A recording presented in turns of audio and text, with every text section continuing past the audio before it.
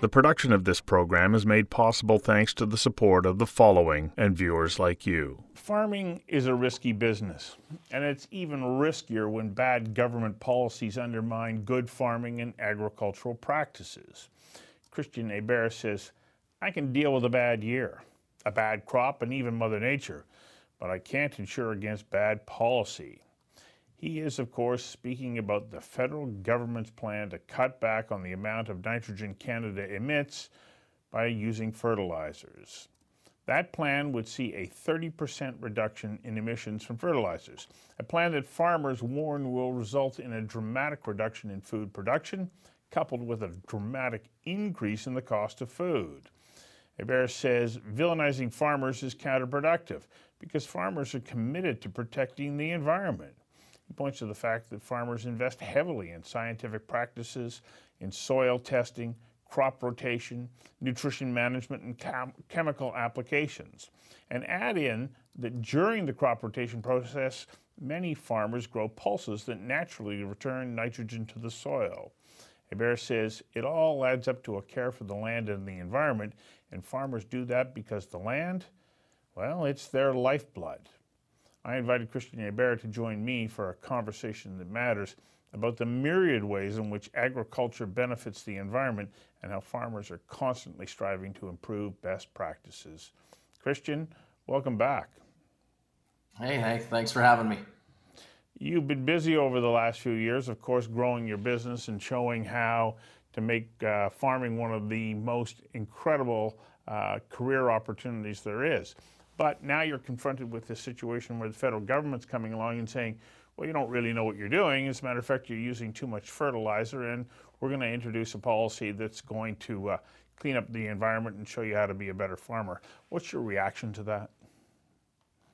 Well, I mean, I always joke that I coach my 10-year-old son hockey, and I think sometimes policy could use the odd lesson that we have with 10-year-olds. I mean, we over-communicate, and in public, we're very positive, right? And in private is where we may criticize or work or have discussions about what needs to be improved. And I think that's kind of the issue in agriculture right now is publicly, our federal government in particular is telling the world that here's all the things we need to do better.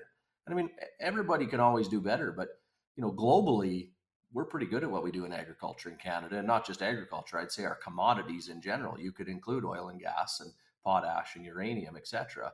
Use Manitoba Hydro as an example on power. And that's what we should probably be telling the world. And then internally be working on strategies to continually improve like we always have. Zero till's widely adopted in Canada compared to many other countries. It's not that we don't adopt these practices, but I think we got a little bit backwards on how we're coaching, or telling our story around the world right now.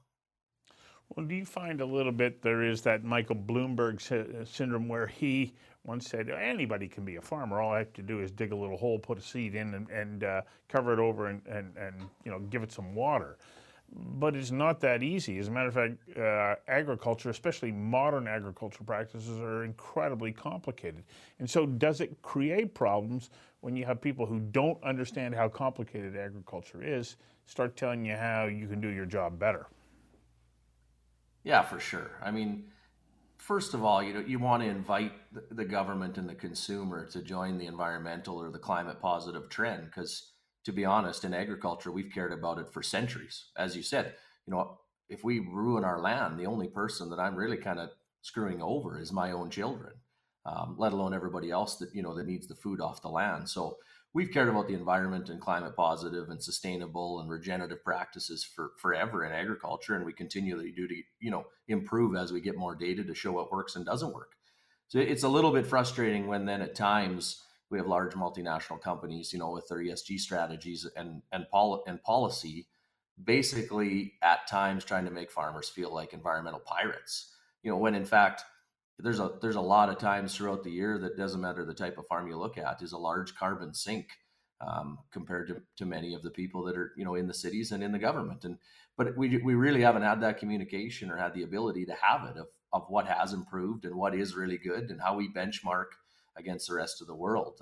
So when it comes to some of the policies, the communication around a 30% emissions reduction target, I realize that the white paper given out by the current federal government says it's an emission reduction target, not fertilizer. But currently, we don't really trust the government that that's all they're going to try and do. Originally, carbon tax was only $10 a ton. So that's the biggest thing I think right now, is that we don't feel that the consulting has really been that good with the people on the ground. And secondly, we don't really feel that we can trust where policy's headed, because that's just been the direction it's been the last 4, 5, 6 years. Let's talk about that carbon equation. You talked about farming being a large carbon sink during most of the year. For a lot of people, they don't fully comprehend or understand how that works. So what are the elements of farming that make it a carbon sink? Well, I mean, everybody kind of understands that plants and trees convert carbon and put it into the soil, correct? And so, I mean, you use my farm, we plant our crop, the first week of May, and from the first week of May until the end of August, it's a huge greenhouse. There's green everywhere, sinking carbon, and no different than a cattle farm that continually has grass. No different than people that would have on a small scale a garden at their condo in Vancouver, except we have 30,000 acres of it. Now, there is lots of different practices. So a practice, for instance, that's come up globally is cover crops. And I'm big right now on pushing this, that we need to have global theories, but regional strategies. So if you were to talk to a friend of mine in Brazil, a cover crop is a necessity because erosion is such a problem in their winter months. In the middle of Saskatchewan, I tend to have 3 feet of snow and 8 feet of frost in the winter months. I can't have anything green growing. And so that, some of the practices that we think should be globally taken over really don't work in certain regions. So kind of my argument back is we need to actually figure out the science of how much carbon is being, sunk into the soil, how much have we improved organic matter, which is one of the drivers of it, and then have regional strategies to meet the goals, that the consumer in the world wants. I'm okay with having goals to meet, but let's make sure we use science and actual data behind it. I got to hang on for a second while we take a quick commercial break. We'll be right back. The production of this program is made possible thanks to the support of the following and viewers like you.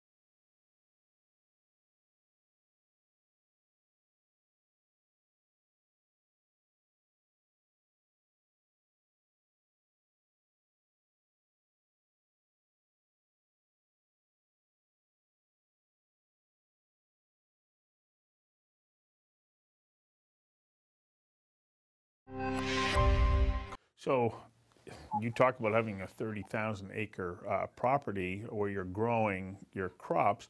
Do you have a figure on how much carbon you would sequester during that growing season? That's a funny question because of all these policies that have come out. I mean, we have a number of projects going on with the University of Ohio, the University of Saskatchewan, and a couple of multinational companies to really prove that out.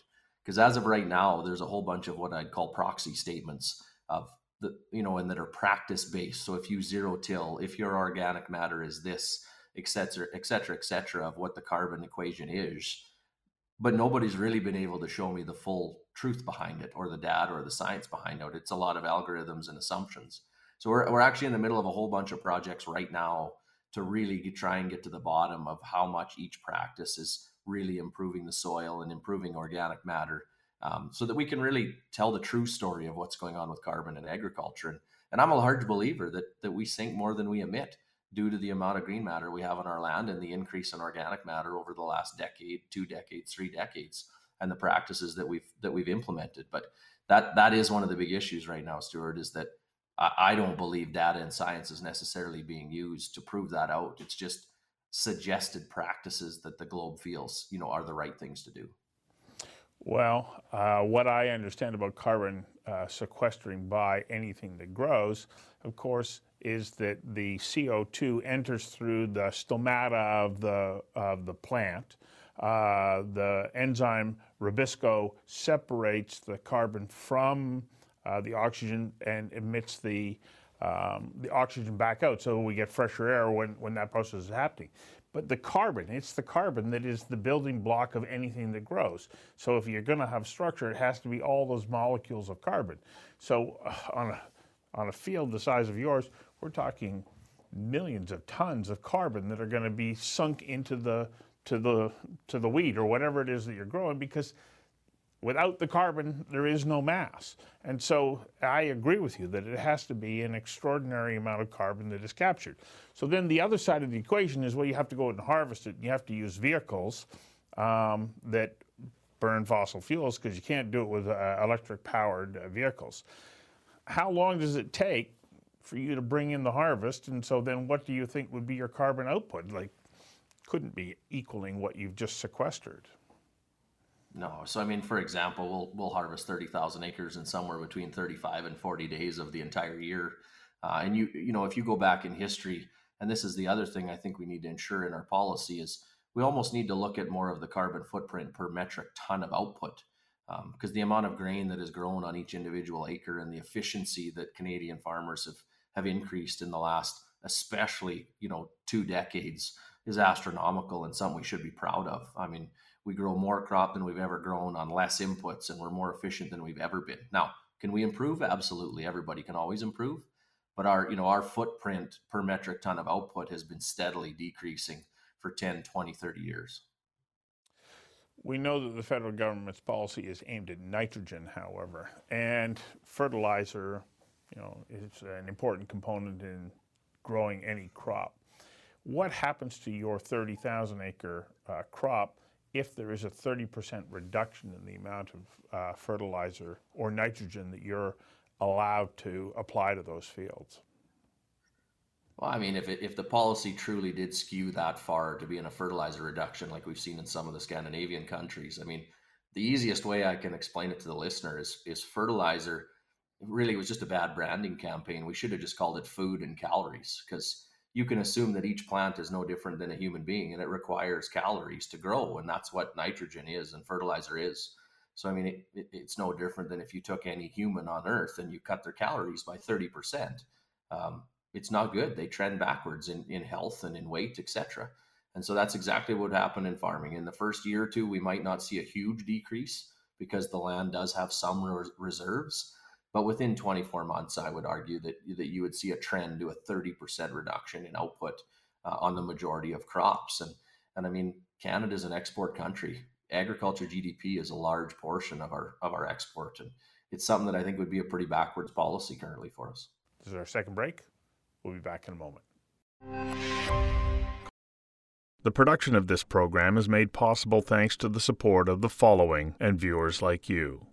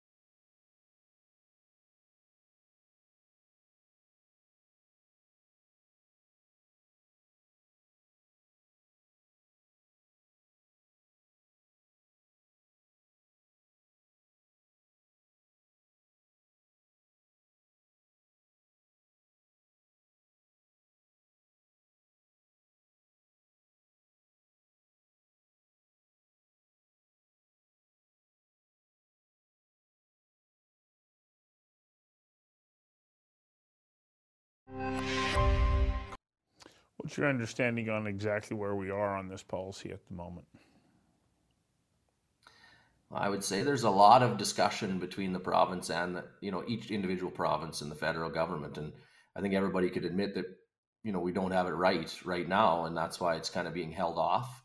But I also think that the current federal government is marching forward with some sort of a policy around this, and I just keep urging them to make sure they have discussions with boots on the ground farmers, not just grower groups, but with individuals as well, and also take a look at some things that have happened around the world, um, to really focus in on this. Let's make sure that it's a global theory, but we have regional strategies.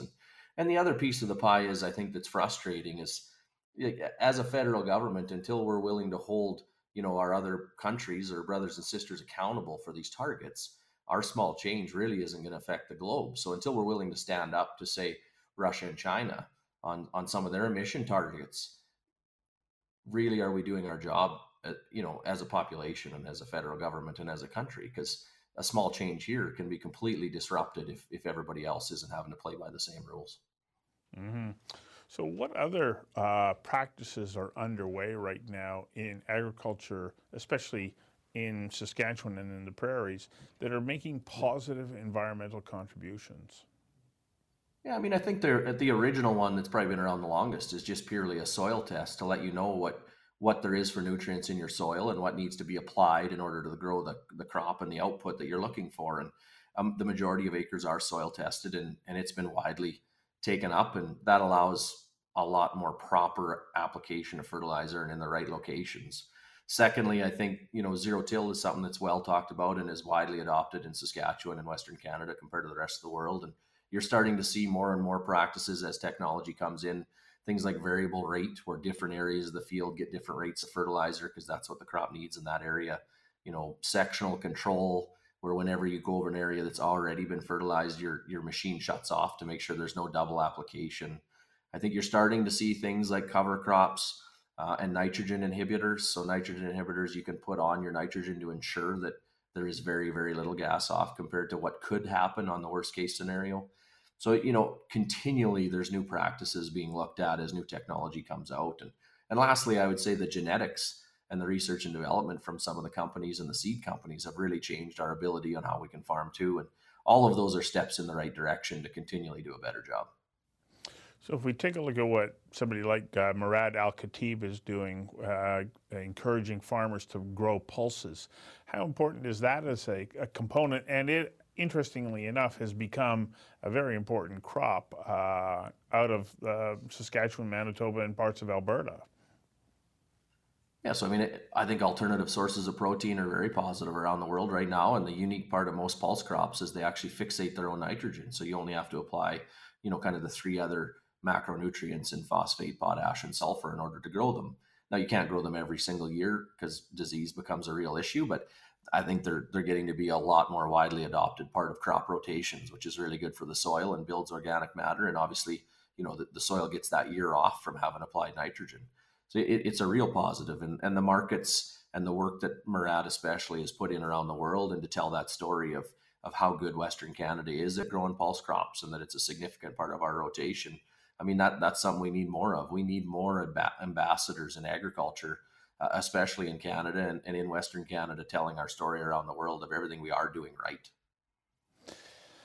I know that equipment is a big part of any modern farming operation because you don't have the people that can go out and do the work by hand, and it just would be completely inefficient.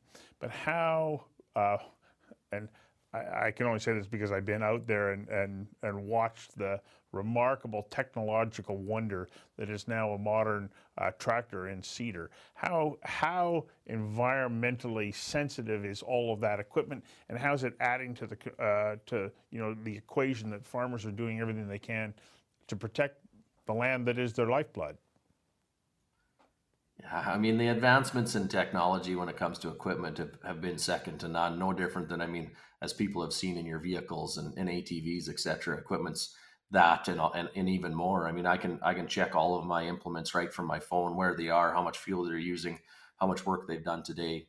Things like direct seeding. I mean, it wasn't that long ago that farmers were, deep ripping and putting fertilizer down in the fall, 6 or 8 inches in the ground, and then the soil would be black and erosion was a problem. And in today's world, the majority of that's done in one pass. We're only disrupting, the top inch and a half or 2 inches of the soil and leaving stubble standing. So there's no erosion.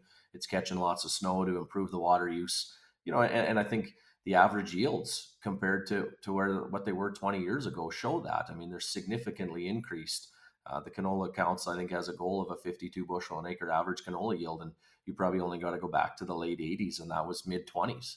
So, I mean, the technology advancements in the equipment and in the seed that we use today allows us to be so much more environmentally friendly, or, like I like to say, climate positive, which, I got a legacy statement hanging in my wall, for our farm that says my goal or my job is to improve our land and our financial statements generation after generation. I mean, I can't be very climate positive if I'm broke. So obviously I have to be financially stable, but at the same time, if I rob from my land in order to make more money, the only person I'm really hurting is my own children, who I hope one day take it over. So I mean, we run a pretty, not just we, but all farmers really do care about the land, and improve every chance we get as we get more data and learn more things that we can do better. Third and final break. We'll be right back. The production of this program is made possible thanks to the support of the following and viewers like you.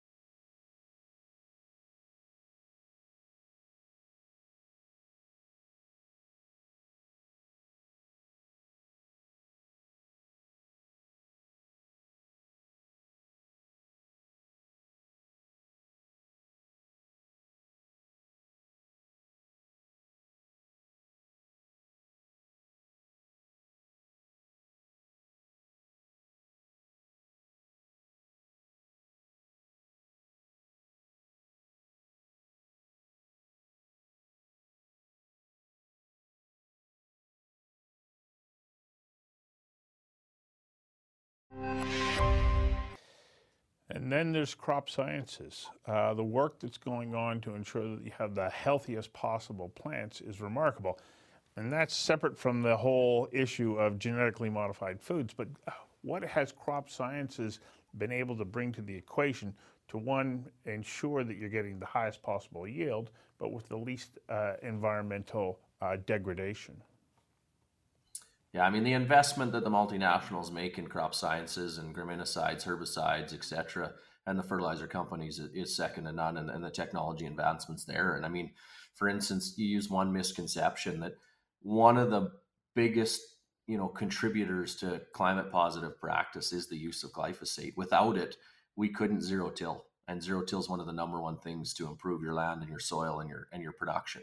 You take France that banned glyphosate a number of years ago, and in the last 24 months has re-brought it in because they realized they couldn't have zero till without it. So, I mean, like I said, the issue right now is that I think at some political levels, and especially at some media levels, the whole story is not getting out there. It's just bits and pieces of which, sell subscriptions, and that's getting to be a real problem for agriculture. There's a very small percent of the people, I think it's less than 2%, are on the farm anymore. So the vote that agriculture has is pretty small, and yet the percent that it contributes to the economy, to GDP, to the workforce, etc., and to what we do for the globe is very significant. So we need to figure out some way to balance that out. Yeah, and not to mention the production of calories that humans need to consume. So if we take a look at France's policy around glyphosate, is that an example of bad policy that it took them years, a number of years to realize, and then have to say, oops, we have to reverse that? And this is your point. You're worried that we'll see those same kind of decisions that are made that are by people who are outside of modern agricultural industry. Yeah, for sure. So, I mean, you go back to your Bloomberg quote, or there's another one too, that, farming's pretty easy from an ivory tower and an Excel spreadsheet. And I think that's the biggest issue is, and farmers, we need to take some accountability for this too. The biggest issue is there's not enough communication between policymakers and what I would call, the leading farmers. And farmers have to make time to do that as well. It's not just on policymakers, but a lot of this policy, is dreamt up at a WTO meeting or COP27 that's about to come up, and then not really figured out what the true outcome is. And is it better or worse, for the country and for the globe? I think that's another thing that happens. For instance, you use COVID. I've got some really good friends in Africa that rely heavily on Canadian wheat because they can't grow high protein wheat, nor has there been any investment in high protein wheat for Africa. And then we have supply and logistics issues. And because as a globe, we really haven't enabled Africa to grow any wheat of themselves because we can export it so cheap, there's literally people starving because of logistics issues. So like I said, it's two-pronged. We need to look at the outcomes for not only our own country, but for the globe that each of these policies bring in. And I mean, I keep beating this drum. We can come up with all this policy. And the biggest issue is currently every government we have wants to pretend that the rural economy and the rural culture of Canada still exists, and yet it's slowly dying. Everyone's moving to the cities because that's what our policy encourages. And you can have every practice, you can have every, nitrogen or emission reduction target you want. And if there's nobody left to implement it, the outcome is not going to be what you want. So at some point in time, our policymakers need to address some of the real problems and maybe not be looking at some of the current situations. Well, you're right. Government policies for decades now have been to get people off the farm and into the cities. And it's left this void and this gap of knowledge between those who are making decisions and those who are actually making the food. Kristjan, I've watched you from a distance, and I know that you have been able to navigate your way through all those challenges, and I hope that you can find a way around this and maybe help to inform those people who are wanting to make decisions to reconsider or to take input from people like you who are really making a difference. Thanks for your time today. Yeah, I appreciate you having me on, Stuart. And as I said, I mean, we kind of joke internally that our job at our farm is to solve agriculture's puzzles. And I think that's the difference in today's world compared to maybe 10 or 20 years ago, is everything is a bit of a puzzle, and how many pieces are involved is how much hard work you want to put into it. And, we truly believe that one of our biggest risks is policy. And so we kind of got two choices. We can get involved with trying to help and get true data to make good decisions, or we can have mimicked operations in different countries. And right now, that's not something I'm really interested in with an 8 and 10-year-old. So, the path we're currently taking as a team is to really try and put our voice forward and at least help get the direction correct. And are we going to be correct all the time? Absolutely not. But the joy about being an entrepreneur is you can change your decision when you get new data. And so when new data drives us in a new direction, that's the way we'll start to guide. Well, I appreciate you speaking up, and please, I wish you great success. Thank you.